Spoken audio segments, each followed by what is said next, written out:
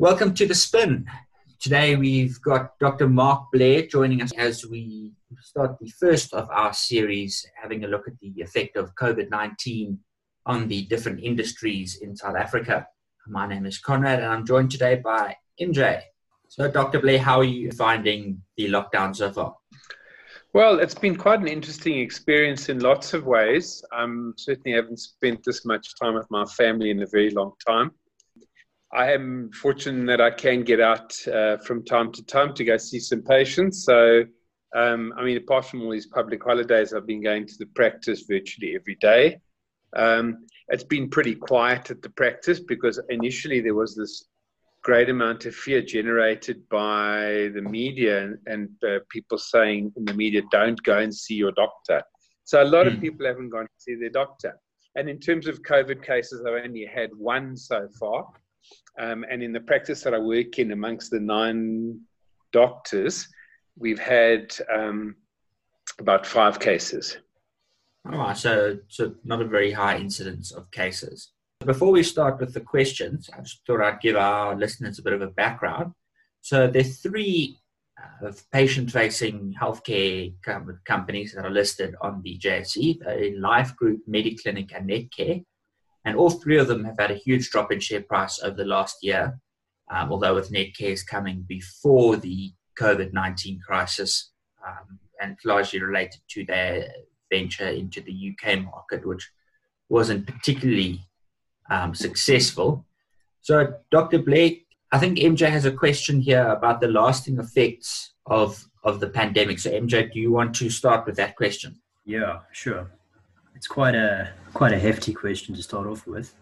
But okay. Dr. Blair, what do you think the lasting effects of this pandemic will be for the healthcare system in SA? So both the private healthcare system and then I think also the public healthcare system. Okay. So I think it depends how the whole thing unfolds. As you know, currently we have compared to the number of patients that are in fact infected with the disease, which is actually quite low anyway. But if you look at the ones that have been hospitalized and the ones that have actually done badly, we've actually got quite a low death rate as well. So that's a positive. There's been a tremendous sense of anticipation in the private sector, and particularly around our ability to anticipate how this disease is going to unroll in the country, and also the extent to which we prepared for it. Interesting point you make about the fact that the healthcare companies, particularly the 3 big hospital groups, being under a lot of pressure. No question about it. This has been very tough trading times. There's a lot less money around than there was before. There's a lot of concern around the viability of private healthcare, because the thing that looms largest for us is NHI. Yes. Now, if there's one thing that this COVID epidemic is going to, or pandemic is going to precipitate, it's a dependency on national health. And if anything's going to promote the national health convergence with private healthcare, this particular pandemic will do that. And I think it's going to change healthcare forever on that basis. What it looks like 5 years from now is very hard to say. Again, it depends how the whole thing rolls out. The honest truth is it's not equitable to actually have healthcare in this country where 9 million South Africans have got great healthcare and the rest of the South Africans have got poor healthcare with limited access to it, apart from primary healthcare, which I think still delivered relatively well by the government sector. Okay, it's an interesting point you raise. And just building on this, you say that you're seeing a decrease in patient numbers, so that we actually have a question exactly focusing on that. So would you say that hospitals and clinics are experiencing decreases in non-COVID-19 related patient numbers? And if so, can you expand on why you think this is and when you see the numbers returning to their pre-COVID levels? Okay, so certainly there's been a spectacular decrease in number of patients since the start of the pandemic. And the main reason for that is because it was declared that so-called elective surgery should not be done. So elective procedures generally are not being done. So people who need, for example, their varicose vein strip, they're not going to go and have that done until the thing settles down, until we have a strong sense of where the whole thing's going. Just in addition to that, certainly in the last 18 months, even before the COVID epidemic, and it reflects what's been going on in the economics of the country, there has been a lot fewer people going to see the doctor. All the big GP groups have reported it, and as a result of that, far fewer patients wind up going to the specialists. So it's just an interesting phenomenon. It started around about 2 years ago. We just started noticing a little uptick in the way things were proceeding with patient numbers in December, January, February this year, which was really unexpected. So this COVID pandemic has actually obviously flattened the figures dramatically. But I can tell you the last couple of years have not been plain sailing when it's come to trading in the healthcare sector. No, definitely. I read with the Netcare, their reports that they released last year, they were seeing a decrease in patient days across their different sectors. Would you say that there's any particular field of healthcare that you see bouncing back strongly post-COVID? An example would be the mental health services such as Netcare's subsidiary Careso clinics, with everyone being locked at home and having to actually face their demons. Yeah. Okay. So that's an interesting question. I think this has been a particularly challenging time for people from a psychosocial perspective. So I think there has been quite a lot of, there will be quite a lot of focus on the psychiatric wellness of people. How that translates into a business, which is essentially what you guys are interested in, is another matter entirely. I don't know that it's going to be more admissions to hospital. To answer the original question that you were asking in terms of which will bounce back quickly, the things that bounce back quickly are the things that run the hospitals generally. So I would say things like gastroenterology, urology, I think they'll all bounce back really fast because there's a lot of people putting off their procedure just yet, but they know they're going to have to get it done sometime in the near future. And I can tell you, I just heard, and I won't mention any names, but there's an operating specialist who's already fully booking beginning of April at one of the hospitals.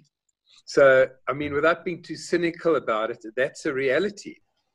No, definitely. Dr. Blair, to your knowledge, have the costs of medicines and procedures changed materially due to this crisis, especially with the effect on global supply chains? Okay, yeah. So one of the interesting things that's happened is that most of us were not particularly au fait with the requirements for PPE in terms of medical procedures, etc. Up until we've taken it quite, it hasn't been a big issue, but PPE is like the big issue at the moment worldwide.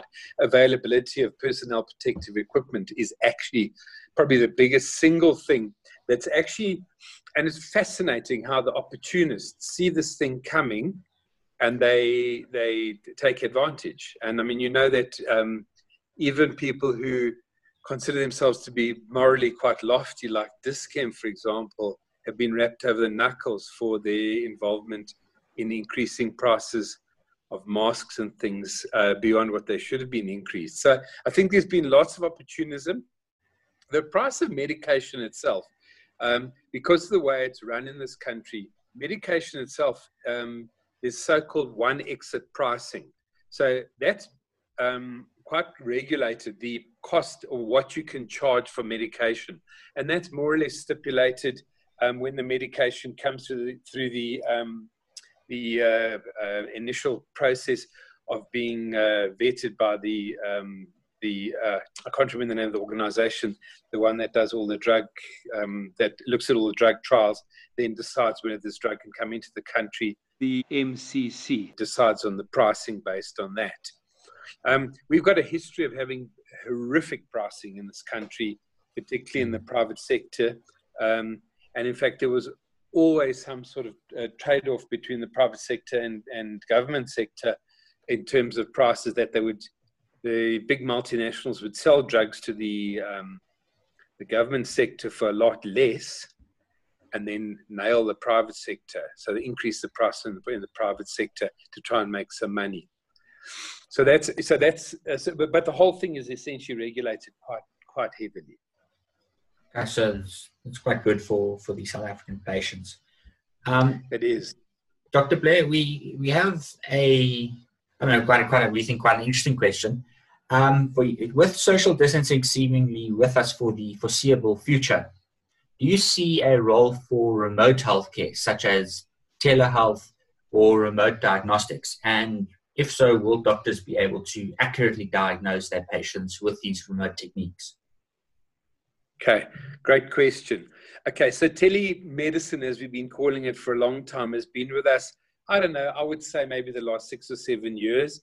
Radiology particularly is a really easy thing to use telemedicine for, where essentially I even do it in my practice now. I take an X-ray image of a patient. That image gets sent electronically straight to the radiologist who sits at a distant facility, and they put the report on my computer, certainly within a day and often within an hour or two. So telemedicine is a very big thing already, no question about it. It's very real. What has happened, which is quite interesting, when just at the beginning of the pandemic, I remember the first board meeting I went to with a N95 mask on about 4 weeks ago. We were actually approached by Discovery, who are very interested in creating a platform, and in fact have gone ahead and actually created this platform for doctors to actually sit remotely from the patients and actually make diagnoses remotely.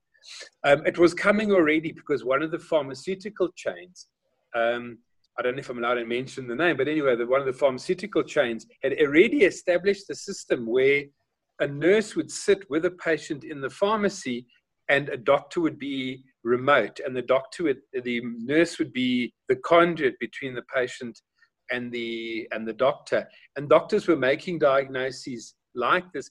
I mean, quite popular with for example, your retired GP who's going to live down the coast, but he still needs a bit of income.